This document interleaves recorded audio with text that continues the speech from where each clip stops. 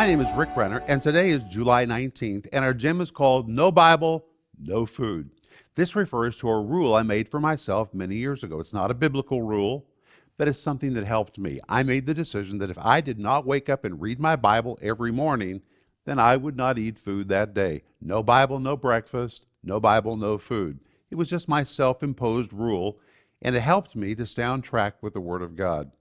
The Bible tells us in Matthew 4, verse 4, man shall not live by bread alone, but by every word that proceeds out of the mouth of God. That word proceeds describes a constant stream, something coming from God. God is ready to feed us. He's ready to load the table with spiritual sustenance that will make us strong for whatever we're dealing with in life.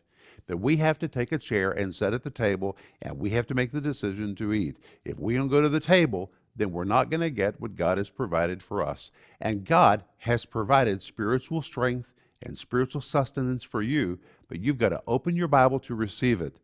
Today I want to encourage you to make some kind of rule that will help you make sure you eat on the Word of God every day. That's what I want you to think about today.